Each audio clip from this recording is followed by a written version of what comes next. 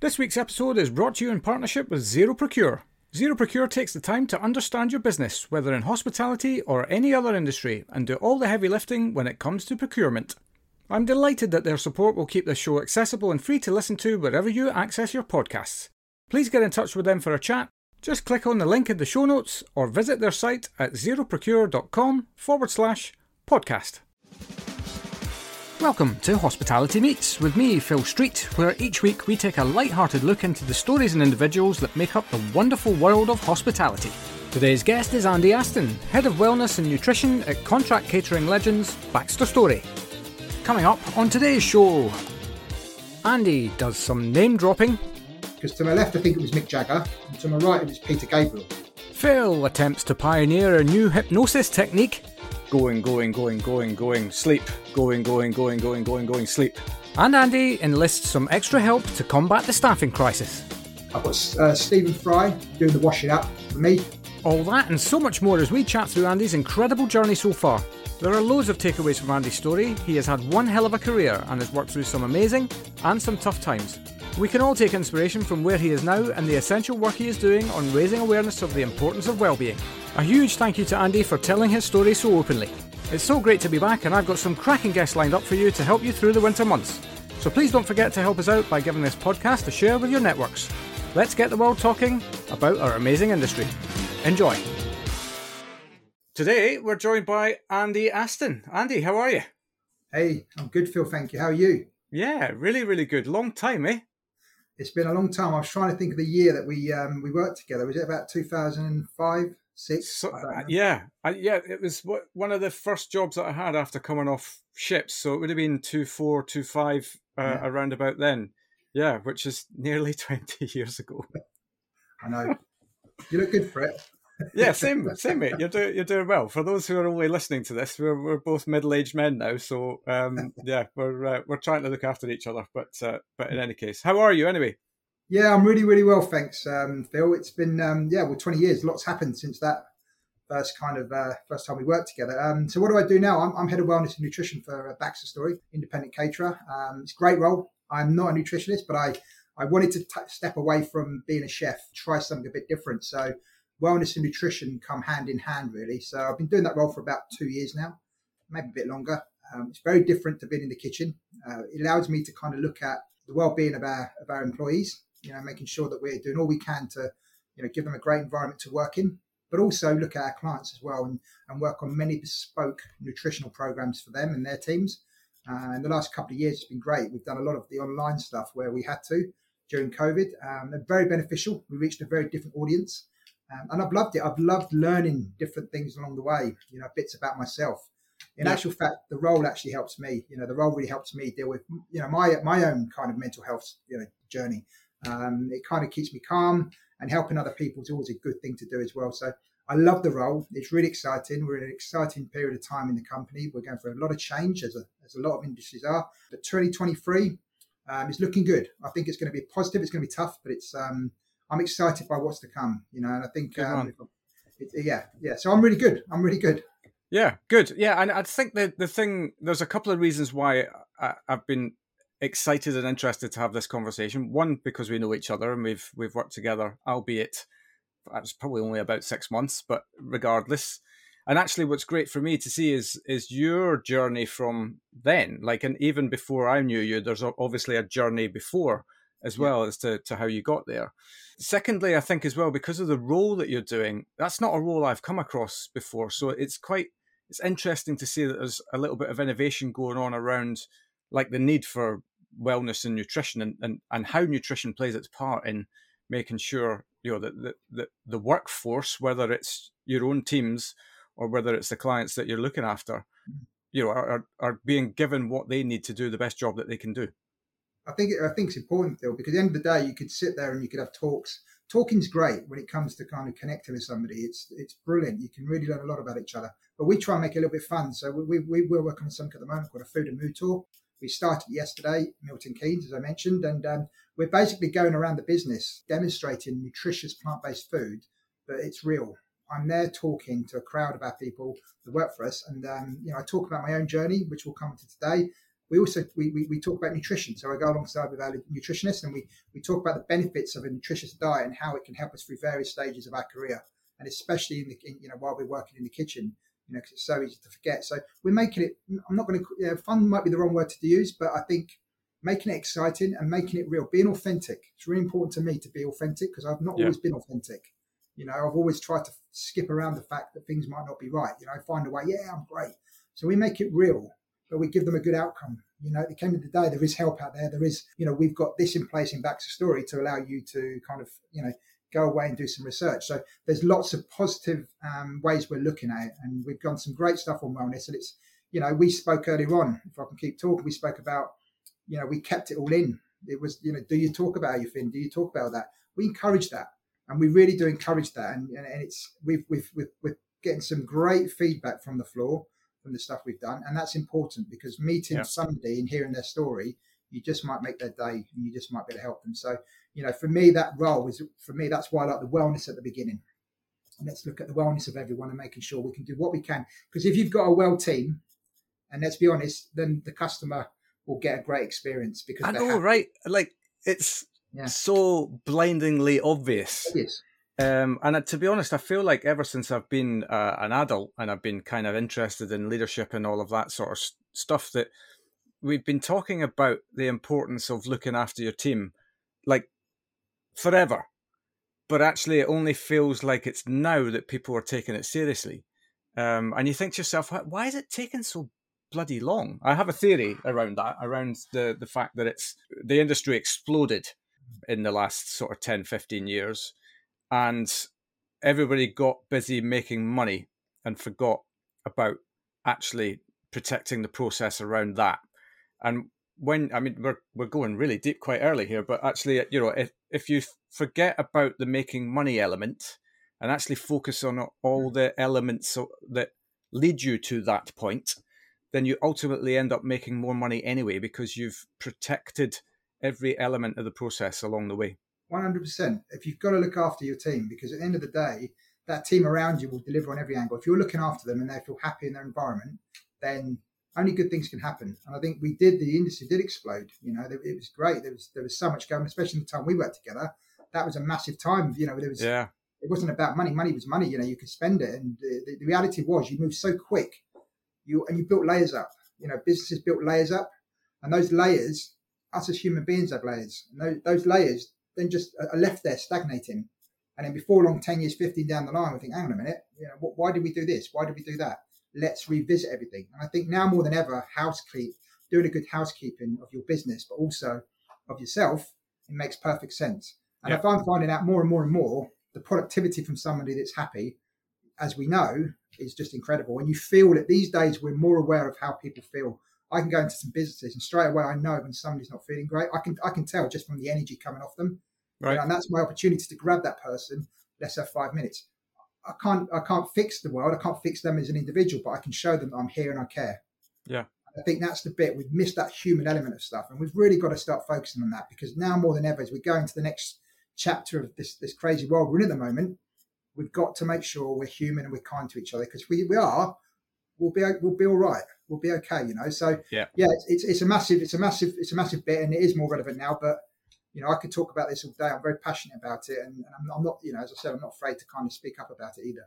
That's awesome. I can feel your passion as well, which is really, really great. But I completely agree with you on the kindness front. I mean, kindness is not, from a business perspective, it's not necessarily a short-term solution, right? But actually it is the long-term solution. That's ultimately, when you think about the business that we operate in, which is a human-focused business, so many elements of what we do for a living in this industry are based around human interaction. So protect that first. And yes, okay, you might see a short-term drop-off, but your long-term prospects are going to be amazing, because also that staffing crisis that exists in the world at the moment will be eradicated, because you'll be creating workplaces that people want to come and work. It's, but somebody's got to take the first step, right? And it sounds like you guys are. Yeah.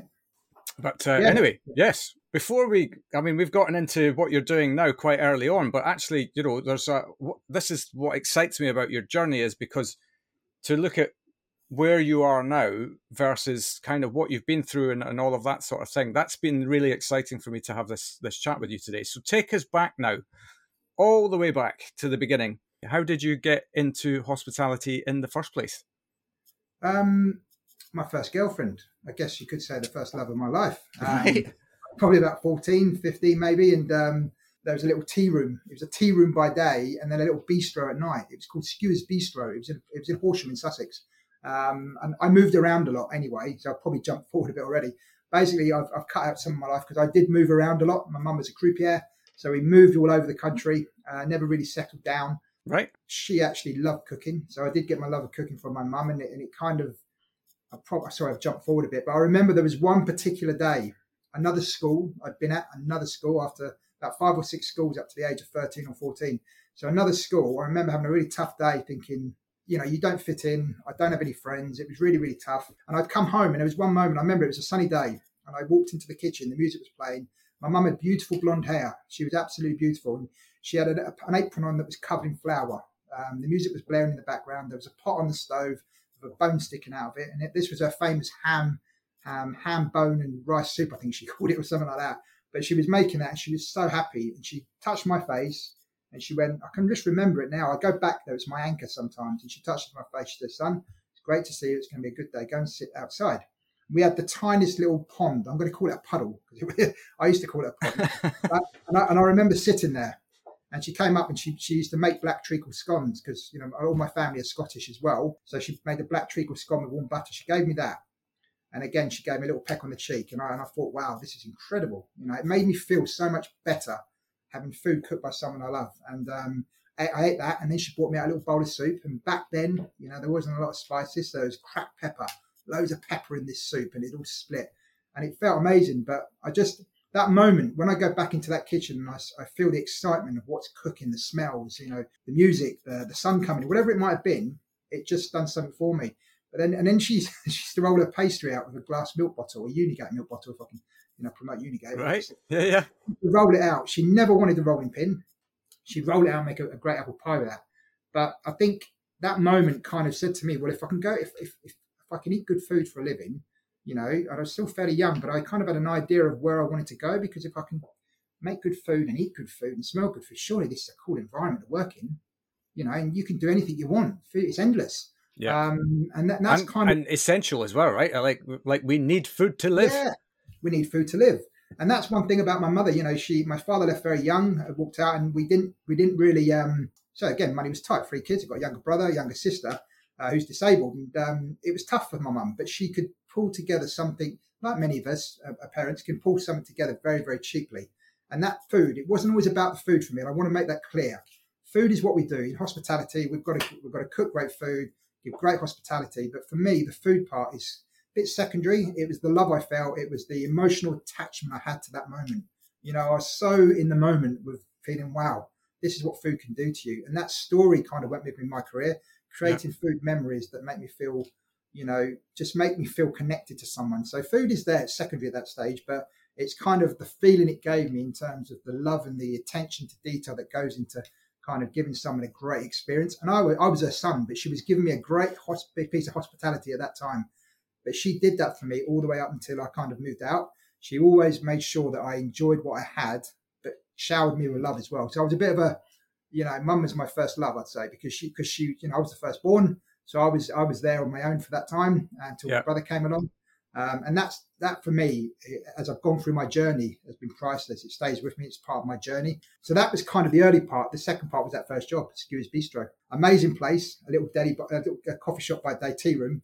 And then at night, it would turn into like a little bistro. One chef in the kitchen, the husband was in the kitchen, and me, and 3 pans. And he used to do a chasseur sauce. He used to do a sauce robert, and he used to do something, I think it was a tomato, maybe a Portuguese sauce, something like that. 3 pans, that was it. There was 4 dishes on the menu. And at the end of the night, we weren't allowed to wash the pans. He used the same pans all the time.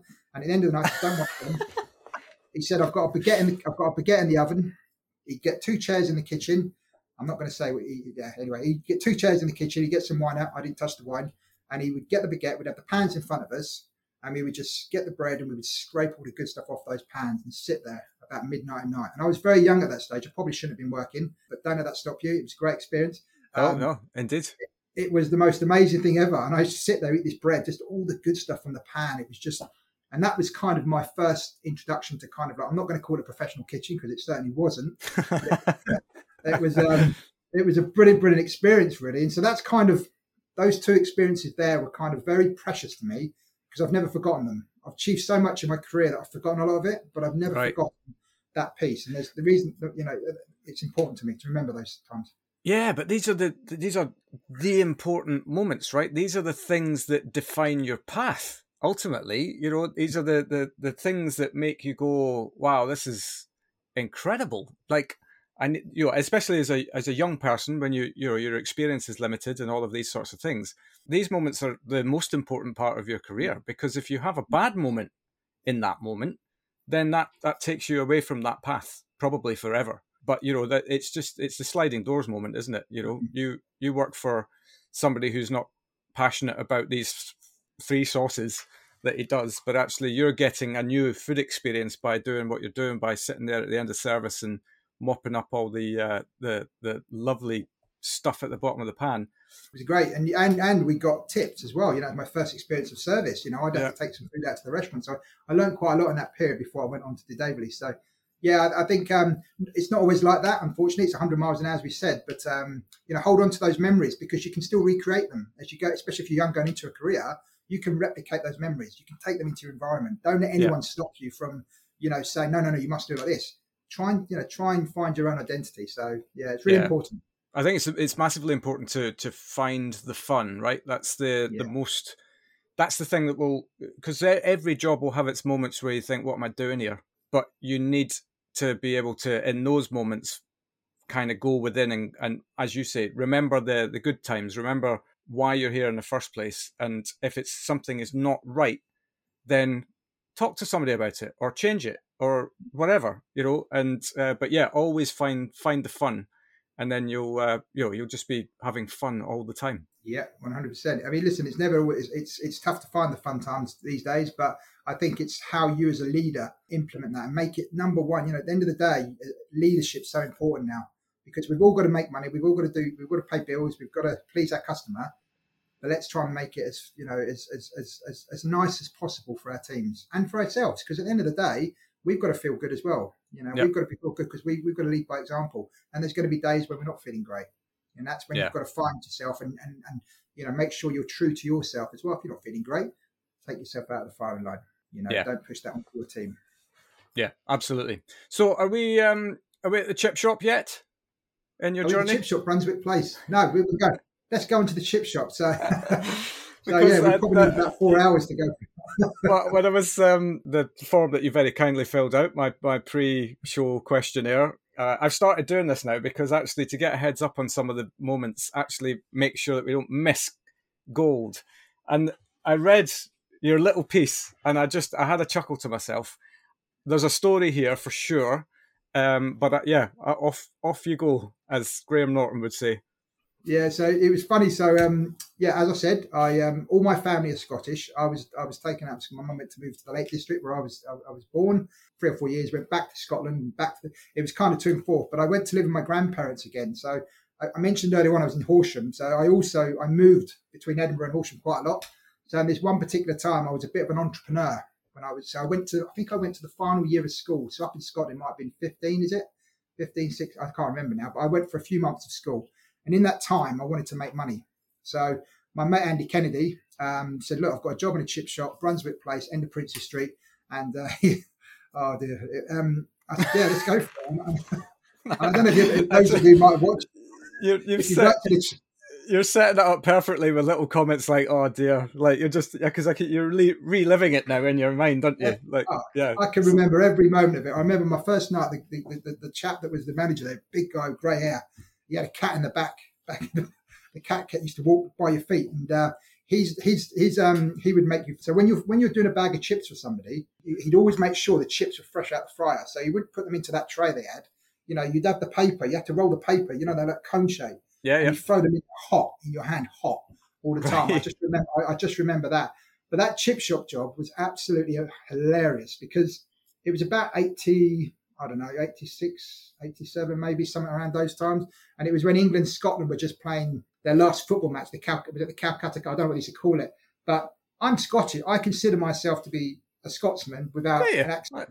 Because I'm Scottish. So they're all from Scotland. They're all born in Scotland. So I'm up there in my little wing, because I kind of had a twinge of Scottish. I had a tinge of, Lancashire. I had a tinge of Sussex. I kind of, I was a bit confusing to listen to. Probably am now. But I remember my first night. It was absolutely brilliant. Me and Andy, it was so busy, but it was a football game. So all these Scots were coming in, and naturally someone heard my accent. And I won't say what they called me that night, but I tried to speak Scottish. And if you've ever tried to hear somebody with an accent like mine trying to speak Scottish, I'm not going to let the listeners go. Oh, please! Now, oh no, you have to. Honestly, Phil, it was terrible. They were trying to jump over the counter to get to me and everything. But that all serious side of it, it was hospitality, a different side of hospitality. But I remember the experience I got from that was the fact I was earning money. And I know we had a giggle about it, but and I can't speak Scottish, but earning my money there was brilliant. And I probably stayed there for about 6 months, but it just proved that you can go into any type of environment and still have a laugh. Yeah. Albeit I nearly ended in a bit of a yes, a see you Jimmy moment. But yeah, I remember saying, because if you remember in chip shops you get fish chip sauce, don't you? So you like salt and vinegar, or is it salt and vinegar? No, chip. You get brown sauce in it, brune sauce. You get that on your chips. It's quite runny. Yeah. And I tried to say brune. I was going, would you like some brune? Would you like some brune sauce? And actually, yeah, that was it. So all mayhem calls. But you know what? It was a great time, and I loved that experience. And I think that working there, kind of that entrepreneurial spirit I had from a very young age. Because from there, this is another funny story. It's not on this, but Andy's mum used to work for Lacoste, and she used to get given the little badges, buttons. God, right. I hope she did.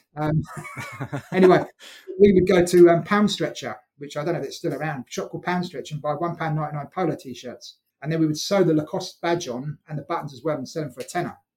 So we were very entrepreneurial back then. It was a good living in Scotland when I had this accent. It was tough because kids were tough, but you know what? It helped me. It helped me kind of toughen me up a bit, but also helped me look at my entrepreneurial skills. Yeah, I think the toughen up thing is an interesting perspective, isn't it? Because there's definitely, I think there's a balance to be had. Like, you don't want to be in a constant state of bullying, but equally having a little bit of adversity when you're a kid is useful, very useful. Yeah. Listen, I don't condone bullying or anything like that at all. I think it's terrible, but kids are kids, But there has to be a time when you need to step away, because that trauma, we'll go into that a bit later. But trauma, when you're younger, is part of a lot of people's story as they get older, because we're able to hide it when we're younger. If something happens to us, we lose a family member or friend or an animal, whatever it might be, when we're younger, we can kind of just, we're right, we can crack on with it. But again, you're adding those layers, as I mentioned earlier. So It's very, now more than ever, when I hear about it, it makes me a bit sad, because I want to stop it, because, now kids can be the kids are cruel. It's what we do, sometimes it's meant, sometimes it is. So it's those layers that worry me, because do we speak enough of it to our children? I don't have children, but do we speak enough to it when they're younger to deal with anything that might happen? An animal dying, even now, me as an adult, I haven't put my cat down the other week. I cried my eyes out. Am I kind of, people say, you cried over a cat? I bloody love that cat. Wait till you have a cat of your own. Cat was with me all through my tough times, and it was always there, unjudgmental, etc. Kids can that can damage a child, and it can kind of stay with them for a long time, and it'll come out eventually. So it's really important that as kids we do make sure that they talk about their feelings as well. Yeah, absolutely. So beyond the chip shop, what happened next? What happened next? Good point. Oh, a long time ago. You can move. Well, I suppose because at this point, I've always known you like as a chef. That's in my head. Andy Aston is a chef. Yeah. Obviously, you've got a lot more strings to your bow these days than you had just by being a chef. Yeah. But how did you make that move? How did you become a chef in the first place? Well, first of all, so I talked about the bistro piece, eating out the pans early on. Yeah. But on top of that, I also spent 6 months going to and fro Burnley Football Club because I wanted to play football. But I wasn't quite up to the standard, or I was pretty good, but I wasn't dedicated enough. And that wasn't really what I wanted to do.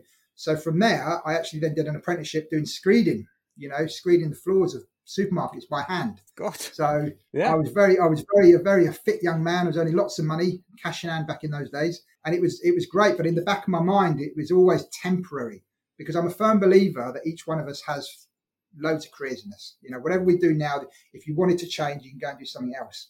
And again, it goes back to the bistro piece. So once I've done that, I got a job. I wrote to a load of restaurants in London and hotels. My auntie used to work at the Grosvenor House on the switchboard. So I went and started, just one day got up with my knife box. I went there about 17. I'd come back from Scotland. Went to London with 500 quid. Stayed with my auntie in Victoria. And then I got a job at, where did I get a job?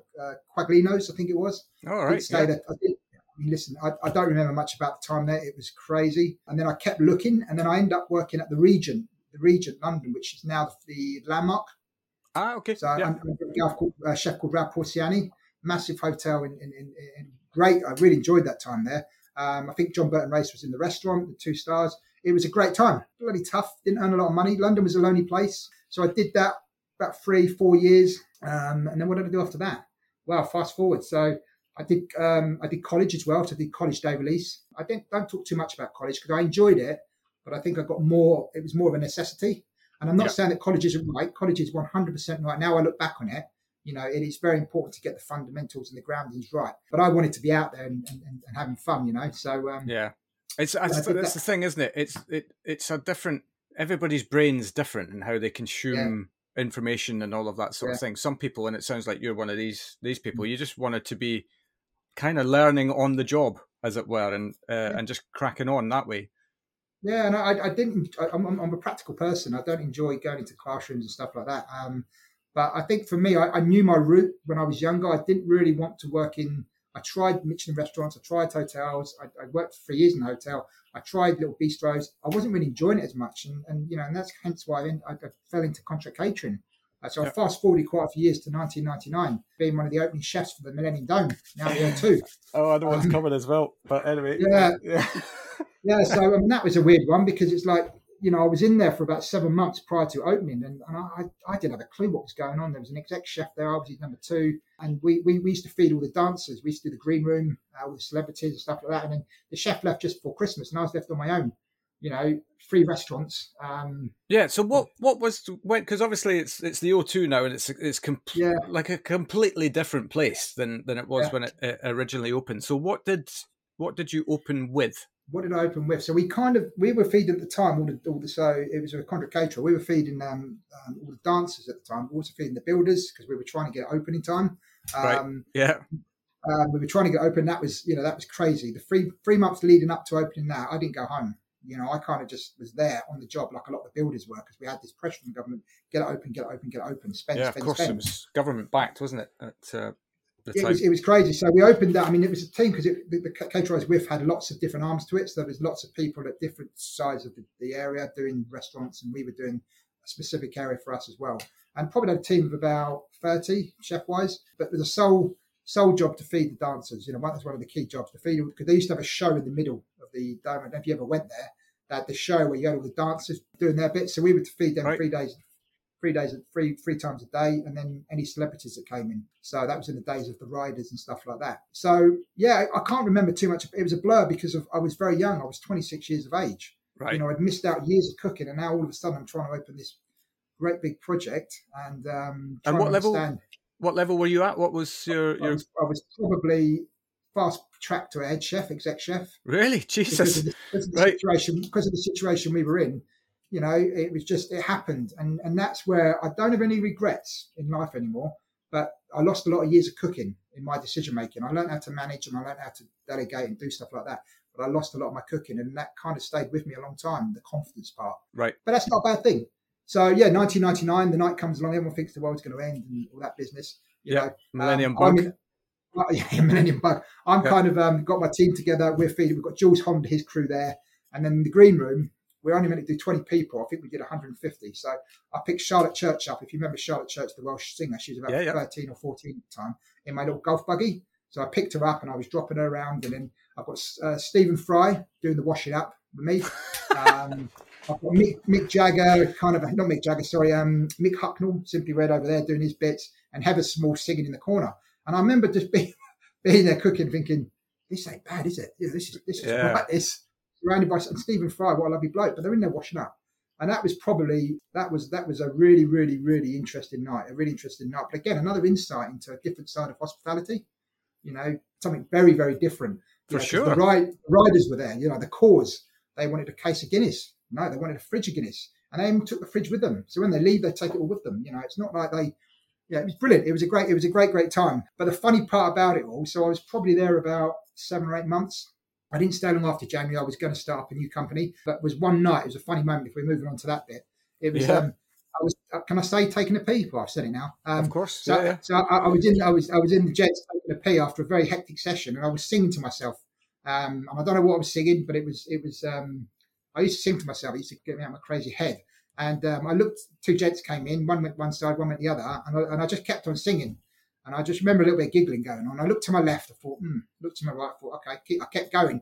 If you remember that scene from The Hangover, when the guy goes into the toilet and he's having a pee and the tiger roars and he looks around and he carries on peeing and he looks around again and goes, what the hell, and runs out the room.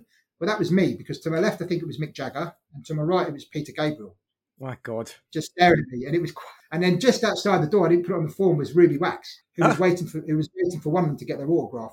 So that was quite a funny moment. It was, it's quite a funny moment. 2 of the most iconic, singers of what we know, just listening to me having a. So basically, if somebody ever asked you what your claim to fame is, you said I had a pee and sung to Mick Jagger and Peter Gabriel. Yeah, exactly. I didn't get the job. But I know there's another one I did put on there. I remember taking out Michael Flatley once on Oxford Street, but that's another story.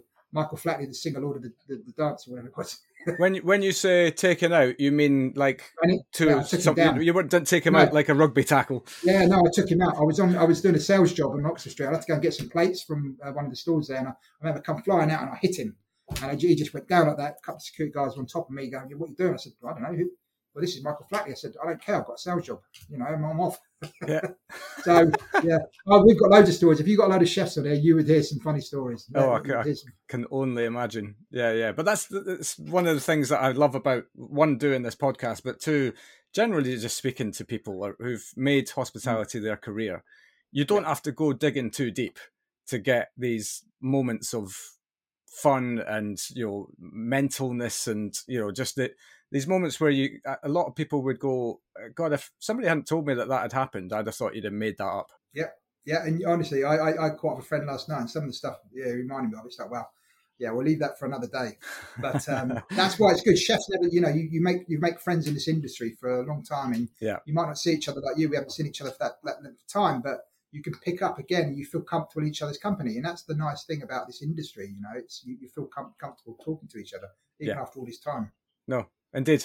Absolutely. Well, I mean, that's one of those jobs that I think that people would look from the outside looking in and go, wow, that's incredible. And especially at that time to open it, must have been, as you said, quite incredible, but also, it's just a hamster wheel, right? You're just going, sleep, going, sleep. Maybe a bit of food in between sometimes, but you don't. The thing is, again, that's another part of the journey. You're there, you're pleasing everyone, but you're not realizing that underneath it all, you're starting to suffer because you haven't focused on yourself. You go and open, and you're not you're not doing everyday things that a normal person would do. Like go to sleep, eat breakfast, talk to family, friends, do stuff. You were just focusing on making sure that job's right. Yeah. Because you're happy because you're like, wow, I'm 26, I've got an exec chef job, I'm opening this. Look at me, and I walk around. I was like the king. The reality was I wasn't being paid enough, and it wasn't. It was I shouldn't have been in that position personally because it was just circumstances threw me into it. So I took that chance, but again, I was neglecting myself at that stage already. So yeah, and I think that's about finding a balance again, isn't it? Because you don't want to turn down an opportunity like that. When does that ever come your way again? But also, then you've got to have, I suppose, the confidence within yourself to know, right, what am I falling short on here? What do I need? What am I not doing to myself that I should be doing? And all of these sorts of things that maybe in the moment you just get caught up in it because it's like, wow, somebody's asked me to do this job. Nobody else in the world is doing this right now. So it's very easy to get kind of starry-eyed about stuff like that. And I suppose critically, it also depends on the company you work for, because I think I've spoken about this a lot with lots of people through their journey, is that many people who've got something about them, who have got capability and drive, find themselves in positions that they don't think they're ready for, which is fine. That's natural. That's going to happen. But you need the company to back you in these moments. The company can't just go, right, there's a job, off you go. Yes, there's going to be an element of learning when you're out of your depth, but you need to know that there's a safety net under you, that in the moment where you get like, this is beyond me now, I don't know what I'm doing, you've got someone to turn to be able to help you get through that moment.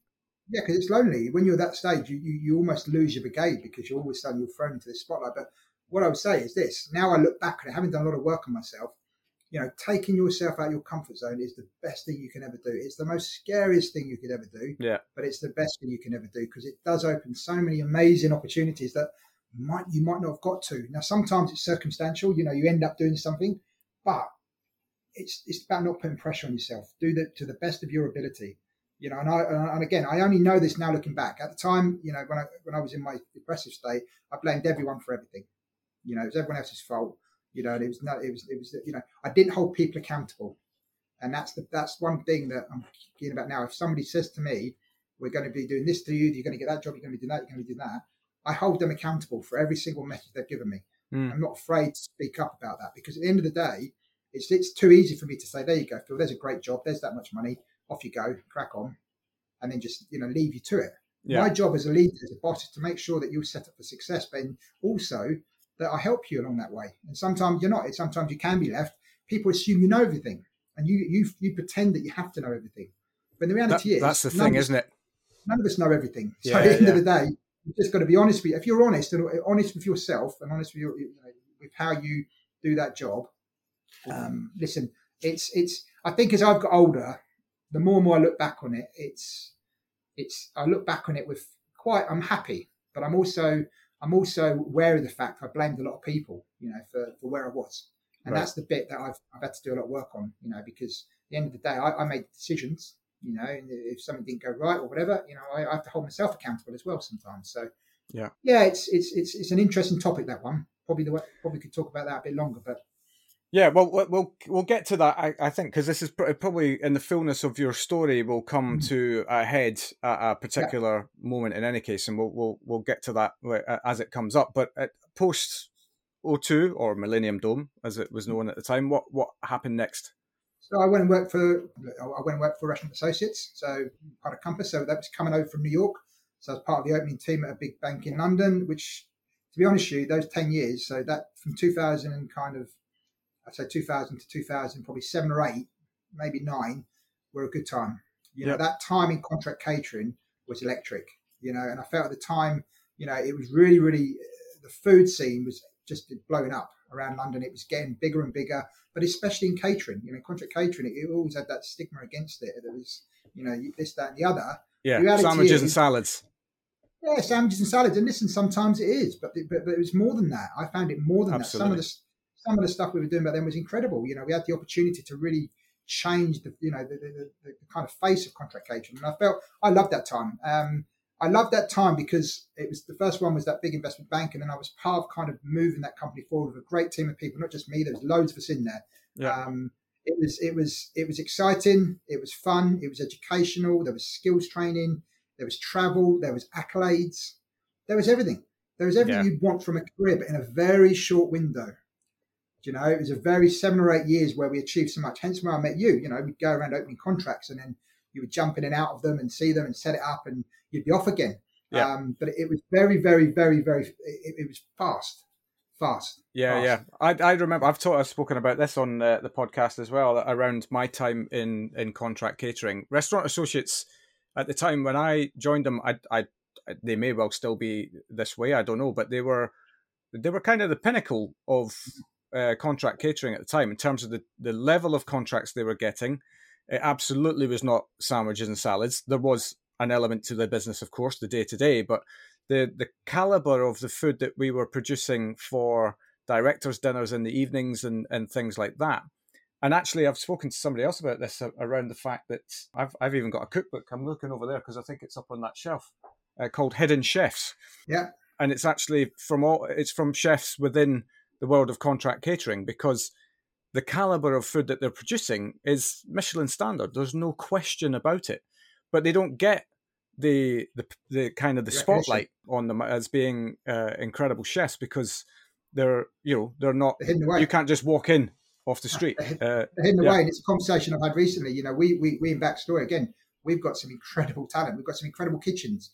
We are part of the high street. We're just not recognised at that level. Yeah. And that's the difference. But back then, when you had that, it was all very new. To have that level of corporate dining within your building was something else, And it almost got to the stage where it was better than New York and better than America, because it was the chefs were cooking at the highest level, and it was great. It was a great time to be in catering, being contract catering, to be part of that journey. I mean, for me, like I said, I probably achieved so much in that time. I can't remember half of it, but that was also a time of things were building.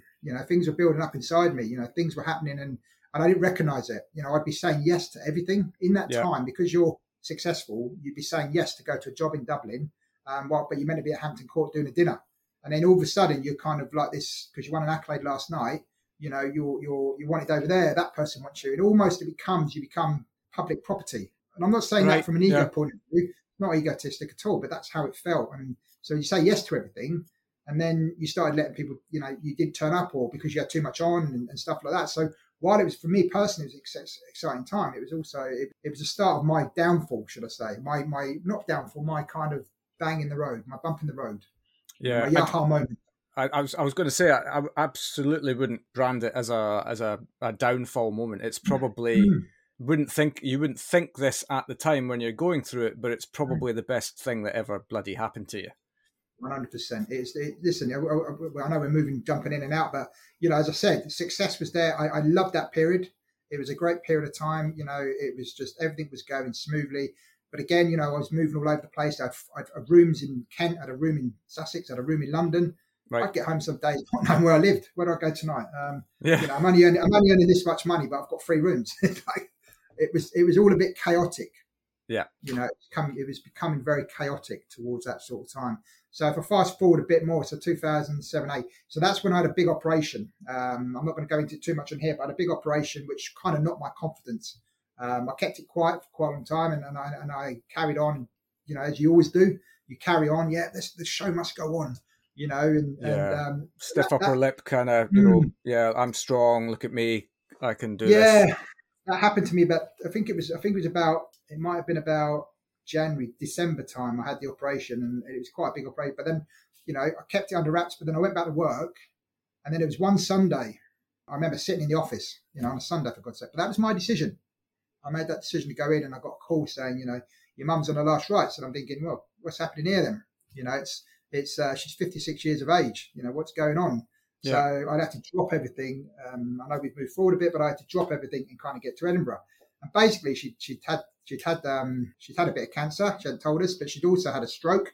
And I remember that moment being at the bed there. I was told that she's probably going to go any time now. My sister's disabled, I mentioned earlier. But this is my moment. This is my moment where it was all going to come to kind of, But I remember sitting there holding her hand, and I didn't leave her bed for 3 days, because every time she said she was going to have her last breath, she breathed again. So I had hope, sadness, hope, sadness, hope, sadness, hope, like that for 3 days. And then finally the last breath came, and it was like, I'm shaking. Come on, you can do it. Come on. She's gone. My sister's had like a mini little fit. She's got into kind of a fit. They've had to take her to the hospital. So it's almost like an out-of-body experience, something like that. And I'm thinking, okay, fight or flight. I need to work this out now. Right, Laura needs to be looked after. Mum's gone. Brother's there. Right, got to organise a funeral. Not thinking about me again. But then that was the kind of start for me. And I just had my operation, as I said to you, a couple of months before. Yep. So I was in this state of, I need to forget this. Let's go and find some drink. Get drunk. Forget about it. Really? Right. And so we went to the Fringe Festival to laugh, because that's what I thought was the best thing to do. Yeah. It was at the time of the Fringe in Edinburgh. And but that was where, that moment there, I went into overdrive for 2 years, up until about 2009. But in that period, there were dark days where I wouldn't go to work for a week. I literally couldn't leave the house. I was so depressed. Right. In that little period there. And naturally it got to the point where, you can't have your job. At the end of the day, you're not turning up. But I couldn't speak up. People knew what was going on, but I hadn't told them all of it. I just said, Mum's died, etc., etc. This is what I'm going through. But I was going to Scotland every weekend as well to look after my sister. So I really put so much pressure on myself because I thought that was the right thing to do. Yeah. But the reality was my layers were about here now. They're about there by my chin. I had so many layers of trauma running through my body that it was like something's going to give, but it didn't. So I mean, by day, I won an accolade in 2010, and I remember that night I won this big. I can't remember what it was, but that night I remember winning it, and I remember the next day I spent probably 2 days at in a graveyard. I used to go to the graveyards, so at night I would just go to the graveyards and just sit there and cry. That's all I did, and then get up in the morning, head up, go to work. Yeah. Look at me, right. Good. Yeah. That was my existence for quite a few years. Right. It was a really, really tough time, but I continued working until ultimately I was let go because I did good service to the company, but I wasn't speaking up about what was really going on. So I thought the best thing to do was to walk away from it all, walk away from a big job, and not have anything, and that's what happened. And then that was with me, that I was carrying all this with me, this burden. My sister was a real burden. It was becoming really tough for me to kind of control things, and I think it got to the stage where again I drink too much. 100%, get rid of this pain. Take me somewhere to get me away from this pain. I don't care about work. I didn't care about anything.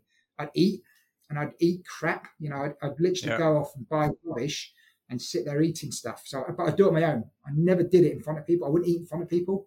I'd eat and just keep eating. So my weight would balloon.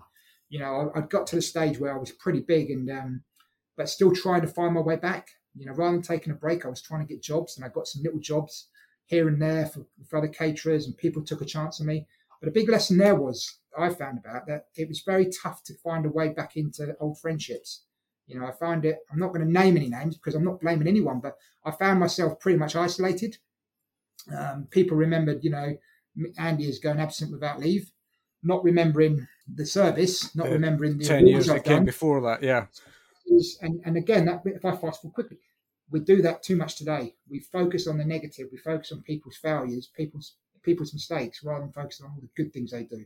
Yeah. So that period with them was really tough for me because I couldn't find a way back. I recently got married, and my poor wife had to put up with quite a lot. And then 2014, it all finally came out. I kind of went missing. I kind of travelled to Scotland on first class. I travelled the railways. I went a bit mad. I travelled the railways for 3 weeks. Travelling first class, didn't know what I was doing. I was found in Edinburgh at a place I used to go as a child with my mum, the quiet place. And to be honest with you, I was probably going there to die. That's kind of the reality of where I wanted to be. I wanted to be at peace, and I couldn't find a way back, and I just wanted to be close to my mum. I couldn't find any space for me to deal with how I was feeling. I always felt surrounded by people, but I didn't feel like I was actually there. I just felt like I was in another world.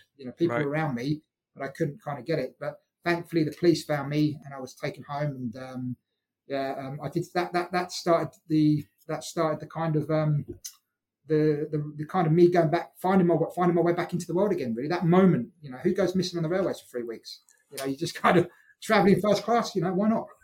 But you know what? I think the message here, Andy, is it's so important because I think a lot of people out there will be thinking to themselves, yeah, this will never happen to me. And I know for a fact, I was always one of those people as well. And granted, I had my moment as a younger man, but I went through a horrific breakup, which I didn't see coming. And I was traveling on my own at the time, and I just didn't really understand my place in the world and all of these sorts of things. And all of a sudden, thoughts that I look back on now and I think, God almighty, who was that guy? Like, where did these thoughts come from? And I feel like I'm a fairly mentally stable bloke when it comes to that sort of stuff. And I've definitely become way, way better at being open now when I'm not in a good space or whatever. But for anybody listening to this who thinks, that'll never be me, there's a series of events in anyone's life that can take place that you don't see coming, or it's built up over years, or you haven't dealt with something previously well enough that it now rears its head. And so everything that you're talking about there, I think is absolutely massively important. It's massively important because we all go through trauma. And as I said to you, I used to blame people for everything. It was always somebody else's fault. But I had to get to the bottom of this trauma. I had to find out why why I was eating, drinking, going missing, doing all these things. I needed to get to the bottom of it. So I think that moment for me, thinking that was the end of my life, that I was going there to die, and no one would miss me because I'm just this pathetic kind of human being. That was all the thoughts. That was just my dark thoughts telling me that. And those thoughts are horrible. But I remember that moment. So I went and worked for the next 6 months. I worked with a counsellor in Birmingham. I moved out of house and I went and lived at this place. And I did 6 months of it. And do you know what? For them to break me, I did some therapy with animals, and they had to break me. That I'm not going to go through on this. It's too long. But finally, they broke me one day, and I must have cried for nearly 2 weeks. Really? I couldn't stop crying. I could not. And then once the tears had all come out, it was almost like everything had gone from my system. There was nothing left in me. And this is the point I knew I didn't have a clue I was. I'd lost a lot of memory. The last 20 years I'd lost because I'd literally been living in this bubble, but I was also clear of all this trauma and all this stuff that was going through my head. Yeah. People say about being reborn. I don't mind saying that. I felt reborn because I felt like, the weight started dropping off me. I thought more clearer. I had techniques in place to help me deal with anything that was going to happen to me in the future. And I took that year I went from about 18, 19 stone down to about 15, 14, something like that. But again, taking myself out of the craziness. Fortunately enough, my wife looked after me on it. And at that time, it was very interesting. But having that time at home allowed me to kind of rebuild my confidence. I started reconnecting with industry again. I started going out and showing my face. And I got a brilliant job, at the London Clinic on Harley Street, which I absolutely, the 2 years I had there, and I'll always be grateful for them for giving me that opportunity because I was consultant chef looking after people with cancer, very well net worth people. But also it was just the wonderful, wonderful time for me to kind of use my empathy. The stuff I'd gone through, being sitting there with somebody who's got cancer and who's really ill, I was able to put myself in their shoes. And I don't know, that therapy there, that 2 years of therapy working there, almost kind of, it changed me again. It changed me. And again, my eating habits. So, we talk about mental health and nutrition. My eating habits, totally went off the chart. I went totally plant-based for about 5 or 6 years and just ate really clean. And when you're in that feeling of being clean, just in terms of your whole body, it's really weird. It's almost like you can hear your body. There's no noise in your head. You hear your body moving. It's like, this feels really good. This feels really nice. And then, from there I came to Backstory, and the rest I say is history. But I guess, if I hadn't had that happen to me, you mentioned earlier, I don't know where I'd be. I don't think I'd probably be here now, if I'm brutally honest with you, because I was going down that track of just not wanting to be around anymore. But for me, having that moment and I've been able to look back on it and not say, look at all the mistakes I've made. No, I didn't make any mistakes. Life happened to me. It just so happened some of it was public. Life happened to me. And do you know what? I look back on it now thinking, no one really cares about my problems sometimes because we've all got stuff going on in our lives that have affected us. Yeah. But if I can just help one person, just just along that journey with my story, then that's all I want. I don't talk a lot about my journey. People know some of it, but I think there's more depth to it. But I think what I'm trying to say is this industry allows you a way back in. It also allows you to grow in different parts of it. One area might not work for you, but another area will. Yeah. And that's kind of how today, I still get miserable some days. I like to go and put my slippers on and play my lovely dog Buttercup. She's my kind of therapy these days. Yeah. Our dogs are great therapy, aren't they? Oh, it's just the best thing ever. But that time's allowed me, especially recently that time over the last kind of few years, it was really tough. And we went into lockdown, didn't we? Lockdown was. Yeah, indeed. And this is the thing, right? Is that's the lockdown definitely made me aware of the fact that kind of, anything can come along at any time and derail you. Like, I work in recruitment and, obviously with an industry being shut down, my industry requires a buoyant industry to be successful. So when that happens, I went through all manner of stuff at the time thinking about how have I ended up here? I've made bad choices through my life to end up in this situation. But the fact of the matter is that nobody had the tools to know what to do next in that situation. And there's almost an inevitability about that, isn't there? The fact that there's always going to be something that comes along that challenges you. And I think the good thing is the reality was we're all in it. The whole world was involved in this one massive thing. And I think we talk about dark days and when things happen, the unpredictability of what was, we thought would be a couple of weeks, and what it turned into. And I used a lot of my skills, my survival skills. I'm going to call them my survival skills because that's what I call them these days. I used a lot of my survival skills helping myself get better, in that time. So, because we're people are suffering now still from that. We're still not over that. What happened then? Mentally, our brains are still not, working. But I think, when I use I guess when it happened, that negativity started falling on the place. Everyone was scared. There was a real dark cloud over everything. I think, if the Andy of old would have just gone into kind of lockdown, right, let's eat, let's drink, let's do whatever we need to do to get by. That'll make everything better. Yeah. Let's go and help people. Let's go and help the community. Let's get to know your friends and neighbours. And I actually found that time the most rewarding of my career. The toughest, apart from my, what I've just talked about, but that time as a career where people came together, we came together as an industry to help the homeless, the sick, the NHS. Yeah. Was what was incredible.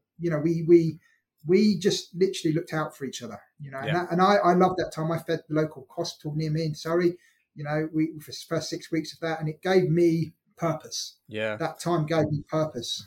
I don't know what you felt when you were doing. I mean, it's... Yeah, well, this podcast got started. That gave me purpose. Yeah, for sure. And I think I was going to do that anyway. It just so happened that the pandemic came along, and because there was nothing else to do, as it were, let's just get the podcast off the ground. And maybe in a weird way, it helped me because perhaps I'd been procrastinating about launch dates and all of these sorts of things because, other work was getting in the way. But yeah, I learned through that period, especially through talking to so many different people, it reminded me just how many amazing people work in this industry. And we forget that sometimes. We get bogged down in the day-to-day stuff, and we're always talking. It never seems that we stop talking about the problems that exist, but actually beyond the problems that would exist in any other industry as well. Every industry has its own individual problems. Is that, underpinning our industry is just a massive collection of people who give a shit and they want to do good by themselves and those around them. And yes, there are idiots in amongst that, but that's the same in any industry as well. But your point really about in terms of what something like this does to you, I think it just makes you question everything about yourself. And I haven't been to the level of trauma that you have in your life and career so far. Touch wood. Hopefully, I never get there. But I think the things that I've learned through the years and speaking to people is that actually speaking to people is the greatest gift that you can give yourself. It's not about take. It's just about giving yourself over to somebody and giving the fullness of yourself to them. And if that means that you're having problems at a certain time, give them that as well. Don't just give them the good stuff. And it's, I suppose here I go, I'm going on one of my rants. I suppose it's like social media now. Everybody's social media profiles is just rammed full of their holiday pics when they're out for food and all of that sort, all the good stuff. But nobody ever sends a message saying, I'm really struggling today. Anybody around for a coffee? Because we still haven't got there as a society. I think the first reaction when you hear somebody say that online is they go, oh, they're just looking for bloody attention. Yes, they are. And we need to give them it. That's the point. Chat is free. And if I've learned anything, not talking about my feelings in the past, built those layers up. Now I don't stop talking about it. And then, and the good thing about that is I can get vulnerable. So if I'm coaching somebody, one of a team, I'll get vulnerable with them. And that normally opens the doorway.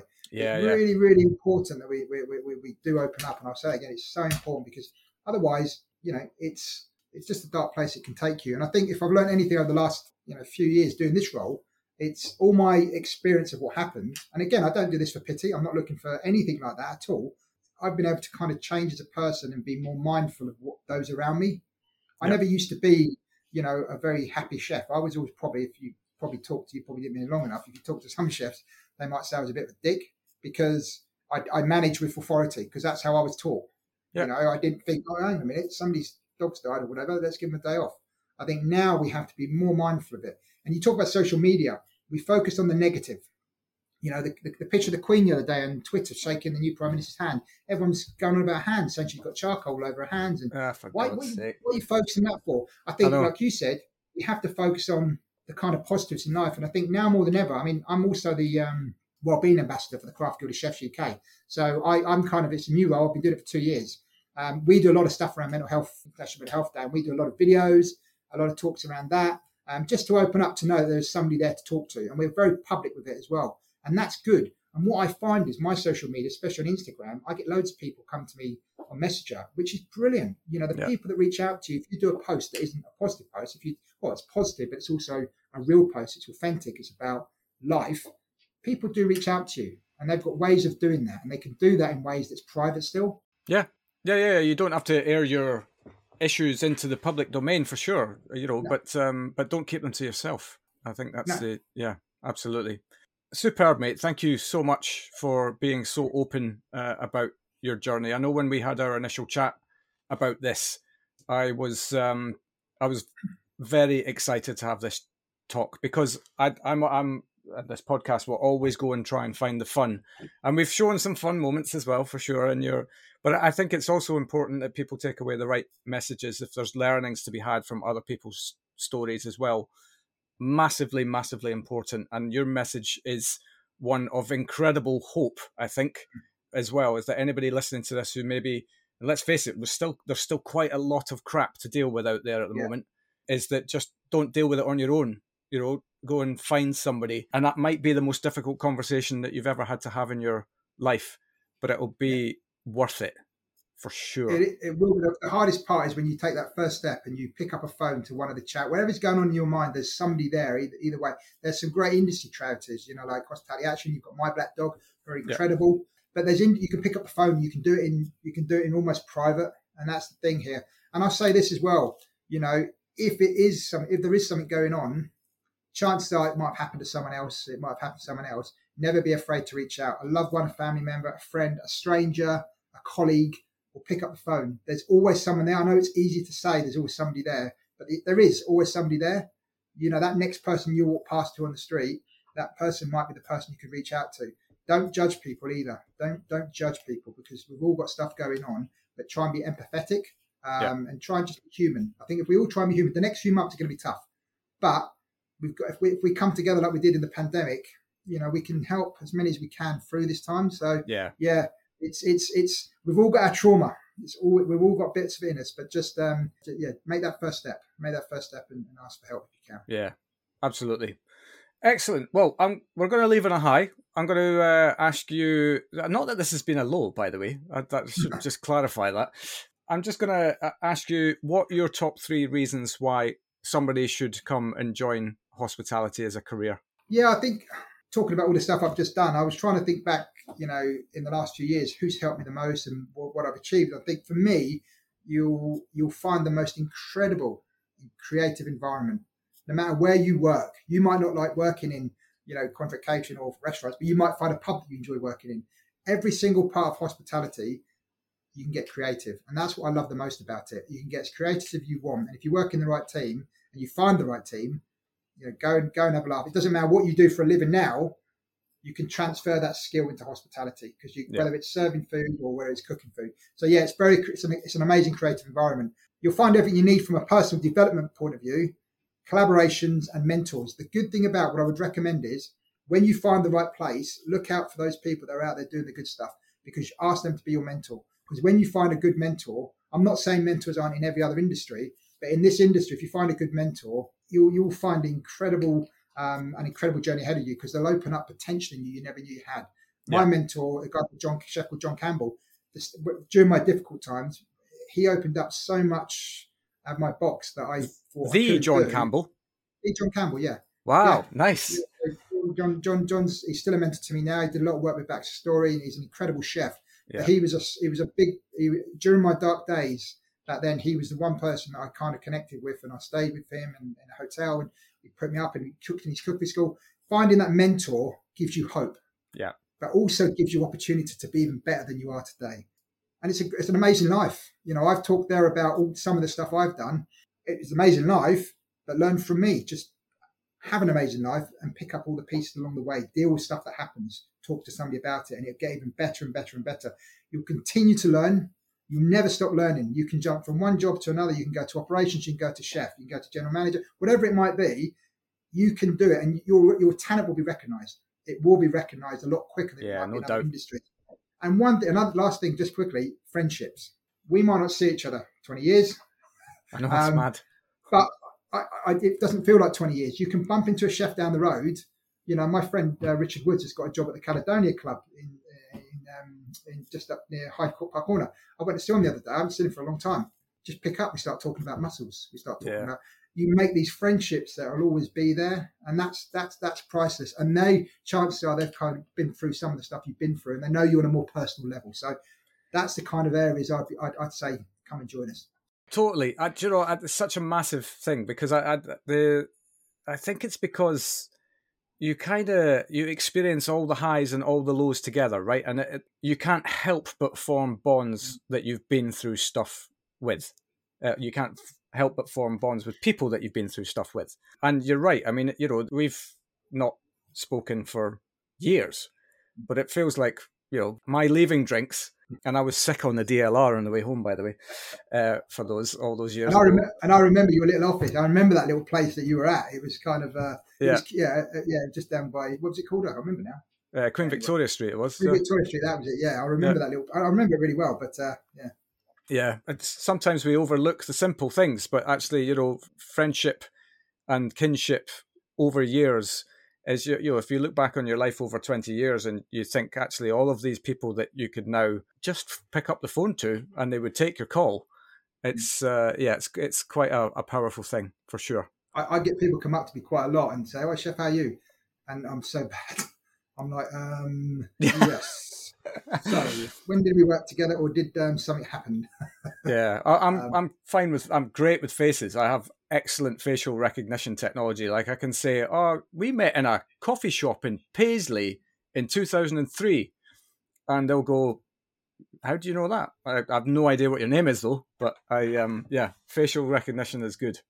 Thanks so much, Andy. I massively appreciate your time and sharing your story with us today, and look forward to seeing what the next chapter holds. It looks like it's going to be a really, really interesting time for you over there. Yeah, it's going to be good. We've got lots of good things going on in Backstory at the moment, especially on the wellness and nutrition side, but just lots of good partnerships, collaborations with great suppliers.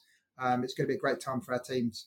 It's going to be tough, but we've got some resilient people working behind the scenes to create something that's a bit special. So yeah, it's going to be a good 2020. It's going to be a good time. We've got to be positive, haven't we? Absolutely. Good man. Thanks so much, Andy. Cheers, Bill. Take care. Cheers. And there we have it. What an epic journey Andy has been on, turning him into a leader in one of the most important topics out there, well-being. Don't forget to keep looking after each other in the face of the world's challenges. It's massively important. I'll be back again next Wednesday at 8 PM telling more stories from the awesome humans within hospitality. But until then, thanks so much for listening, and I'll see you next week.